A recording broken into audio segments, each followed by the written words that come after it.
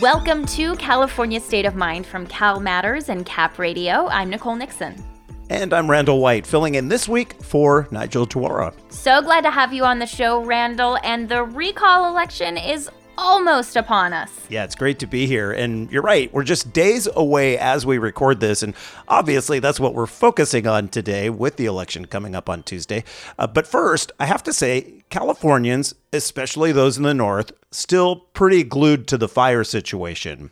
Though we have seen containment numbers come up quite a bit on both the Dixie Fire and Caldor fires. Yeah, and the Caldor fire did not make its way into the highly populated South Lake Tahoe proper, thankfully, as many Californians were fearing, but still hundreds of properties were leveled by the blaze, and it's not fully contained yet. And the larger conversation around fire in California is continuing with peak fire season still upon us. What is our long-term solution here? What a question to ask. Everybody wants to know. One thing, though, I saw this week is that apparently wrapping your house in this foil blanket thing, so it looks like this giant baked potato, might actually help improve its chances of surviving a wildfire. It's kind of interesting.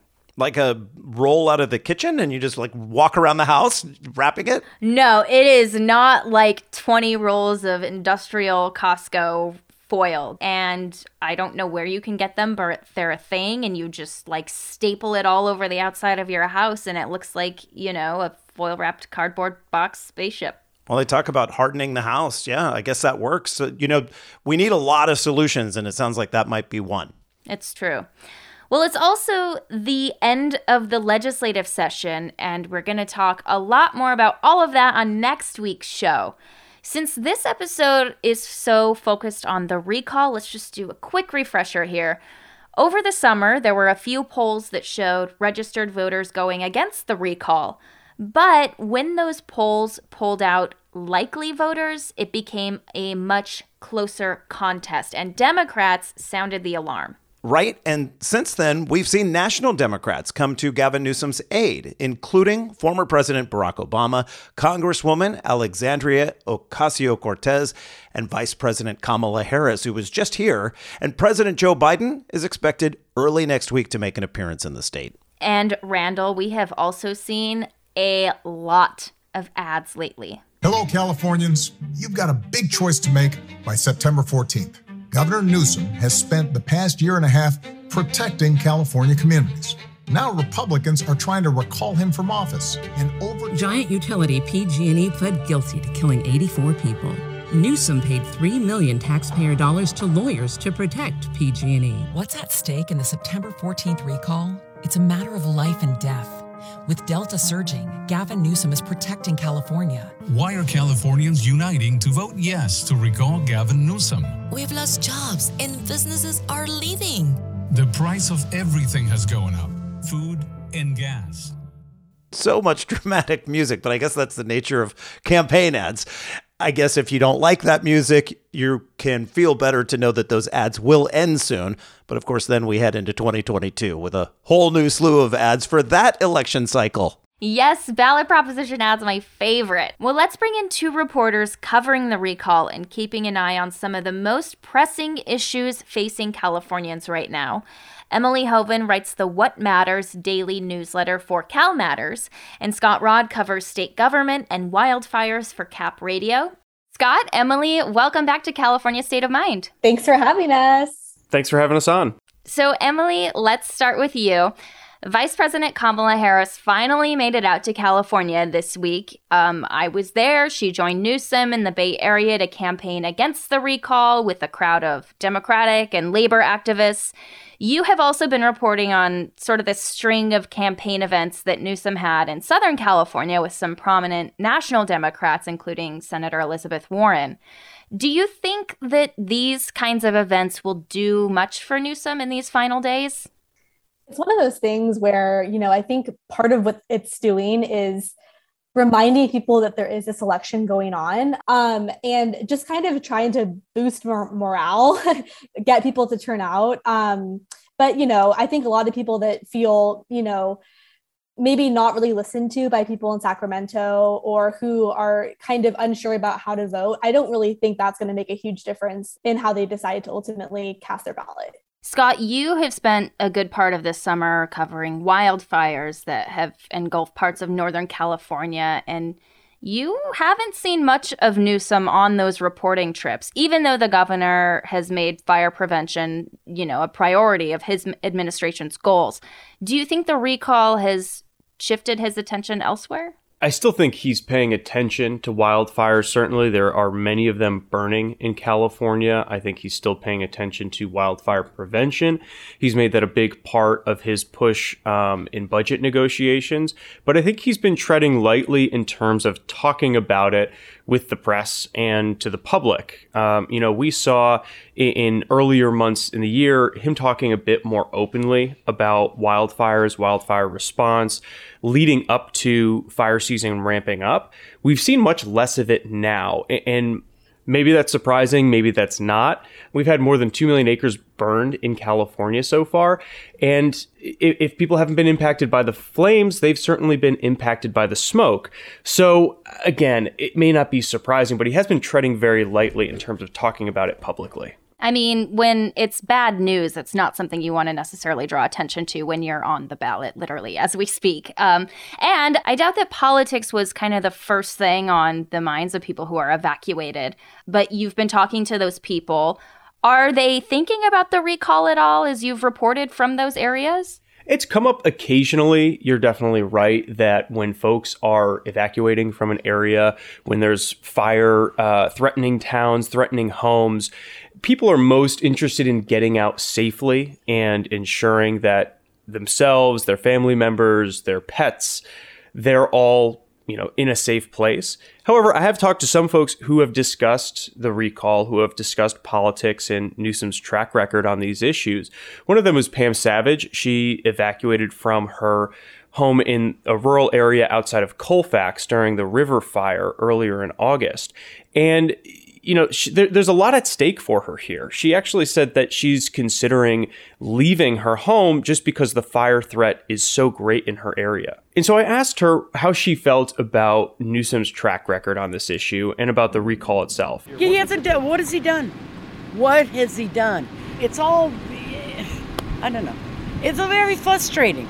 It's very frustrating because he's not going to fix his fire thing. What's he going to do? Buy a couple more tankers?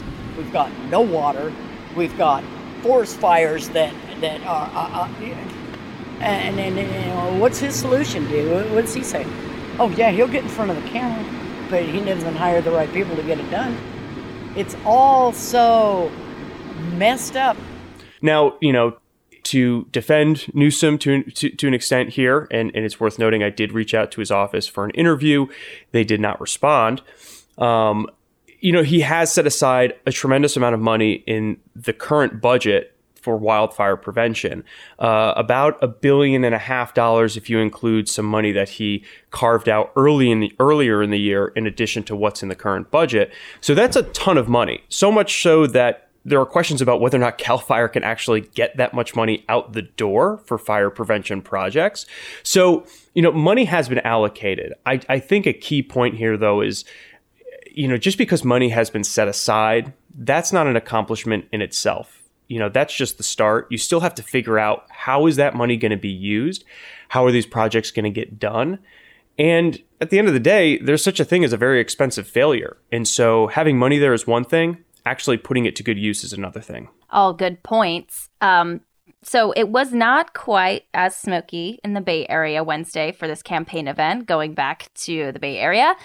In their closing arguments, Democrats are, really trying to tie this recall to national issues like voting rights and reproductive rights.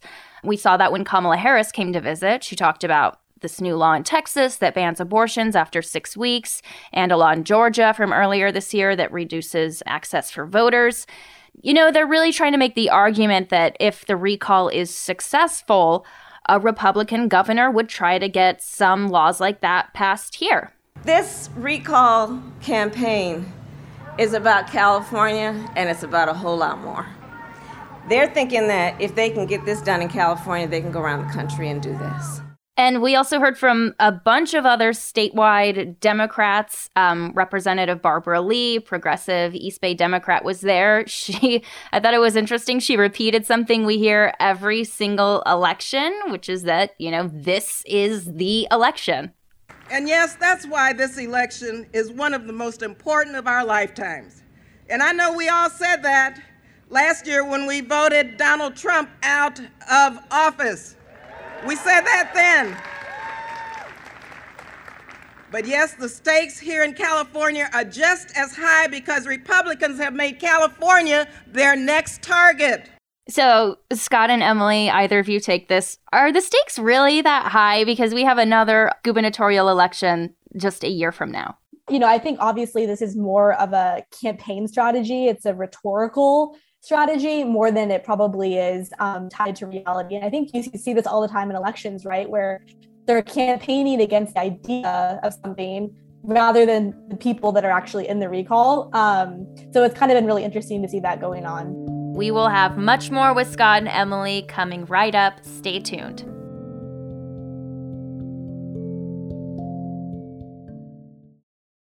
It's California's State of Mind from Cap Radio and Cal Matters. I'm Nicole Nixon. And I'm Randall White, filling in today for Nigel Duara. And today, we're focused on the recall election because, the deadline to get your ballots in is just days away.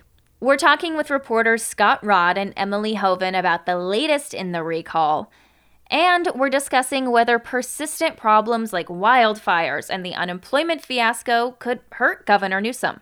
Emily, one thing that you've written about is the state's ongoing scandal with EDD, the unemployment division, and whether that might hurt Newsom in the recall. What are the issues that are really at play for these folks, and are they thinking about it as they get their ballots? Yeah, similar to Scott, I talked to some Democrats who now have sort of their experience with trying to get these unemployment checks and just failing and, spending up to 10 hours a day on the phone, having to go on food stamps for the first time. Experiences like that and, kind of seeing the governor go up on TV and make proclamations that, things are getting better, things are improving. And then later in the pandemic, just not even really addressing EDD at all. That has soured a lot of people's views on the governor, even if they liked him before. And, whether or not that block of people is going to be large enough to sway the outcome of the election is anyone's guess. And, some people do not hold Newsom accountable for the unemployment department. They point out that, it's had problems for a really long time and there's only so much he can do. But yeah, I think it's sort of that disconnect where you see the governor, giving press conferences, giving out lottery money for getting vaccines, giving out stimulus checks. And then these people are sort of saying, well, why can't I get the money that I need to survive? And I want to work. I am a hardworking person, but I'm not able to get by. And I think that feeling of being at the mercy of a system that is so opaque and so difficult to understand, but what is actually supposed to be there to help you in your lowest moment. A lot of people just told me that loss of control that they felt, that feeling of utter desperation really made them want to see a change in leadership at the top. And although he has taken measures, somewhat behind the scenes with these fraud units that are going out and prosecuting people and different actions like that, I think people felt that he's kind of been avoiding the issue, kind of going back to the wildfire thing. Sort of the same thing on that. Why highlight things that could be, perceived as negative when you are trying to stay in office? It's worth pointing out here, too, that state lawmakers canceled 2 really important oversight hearings. One was going to be on EDD's progress on recommendations from the state auditor on fraud and other things. And they also canceled a wildfire prevention hearing that was, based partially on Scott's reporting. So I think these 2 issues, EDD and wildfires, those are some of the weak spots in his armor, for sure. Yeah, I think the issue of the oversight hearings is very interesting. These are 2 issues that are so top of mind for constituents, for folks in California, up and down the state. And there was a lot of frustration about canceling these hearings, at least on the wildfire front. You had Democratic lawmakers saying, look, we're in the middle of a tremendous fire season that's pulling on resources, so we don't want to pull top brass from CAL FIRE from those fires and have them answer some of our tough questions. We'll just have to wait.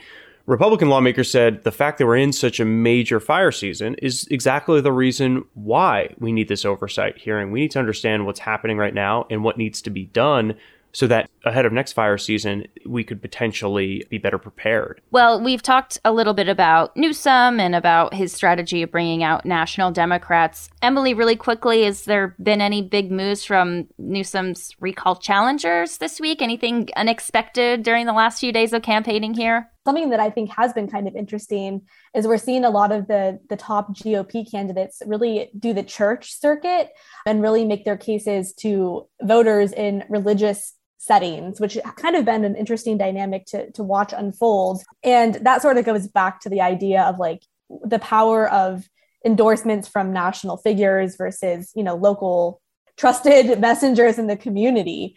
That's quite fascinating. There was also an altercation in Southern California. Larry Elder was walking around Venice and was apparently accosted by a woman in a gorilla face mask. And, she was throwing eggs and she slapped a person in the face. And it's a kind of, for me, was a reminder, these events are intense. They bring out a lot of emotions in a lot of different people. And, people feel very strongly about this election and about the people in it. And you kind of just really never know what's going to happen. Right. Well, if Newsom prevails in the recall election, what do we think happens to his challengers? Do you think any of them will challenge him for re-election, Scott? I think some of them will fade from the political scene potentially and sort of just maybe enjoy their newfound platform in the various ways that can manifest. But some I think are absolutely sticking around. Some have committed themselves, lifelong to politics. So whether that means they'll be on the ballot in the next election or just sort of advocating for whoever does challenge him, it remains to be seen. But for example, I don't foresee Kevin Kiley going anywhere. Kevin Faulconer, I imagine, will also remain on the scene. Emily, what about Newsom and his political future? If he is voted out, what do you think that would mean for him and for the Democratic Party larger? Well, I think that would set off shockwaves in the party. I mean, I think if Newsom is voted out, then it raises the question of, okay, well, should he be the Democratic banner waiver in the 2022 election to be governor of California? On the one hand, they could make the case that, or the person that replaced Newsom might have gotten, less votes than the amount of people who voted to keep Newsom in office. And you can make the argument that, okay, there's still some support out there for Newsom. On the other hand, it would obviously be a risk. And I think with the amount of attention this recall has generated in the California press and the national media, I think you would probably see the Democratic Party trying to push someone up else to take that spot. It could be the lieutenant governor right now. It could be another rising star in the California Democratic Party. So I do believe that it is pretty much a make or break moment for Newsom. And I think the fact that we're having this election at all has shocked a lot of people because they didn't think it would ever make it to the ballot.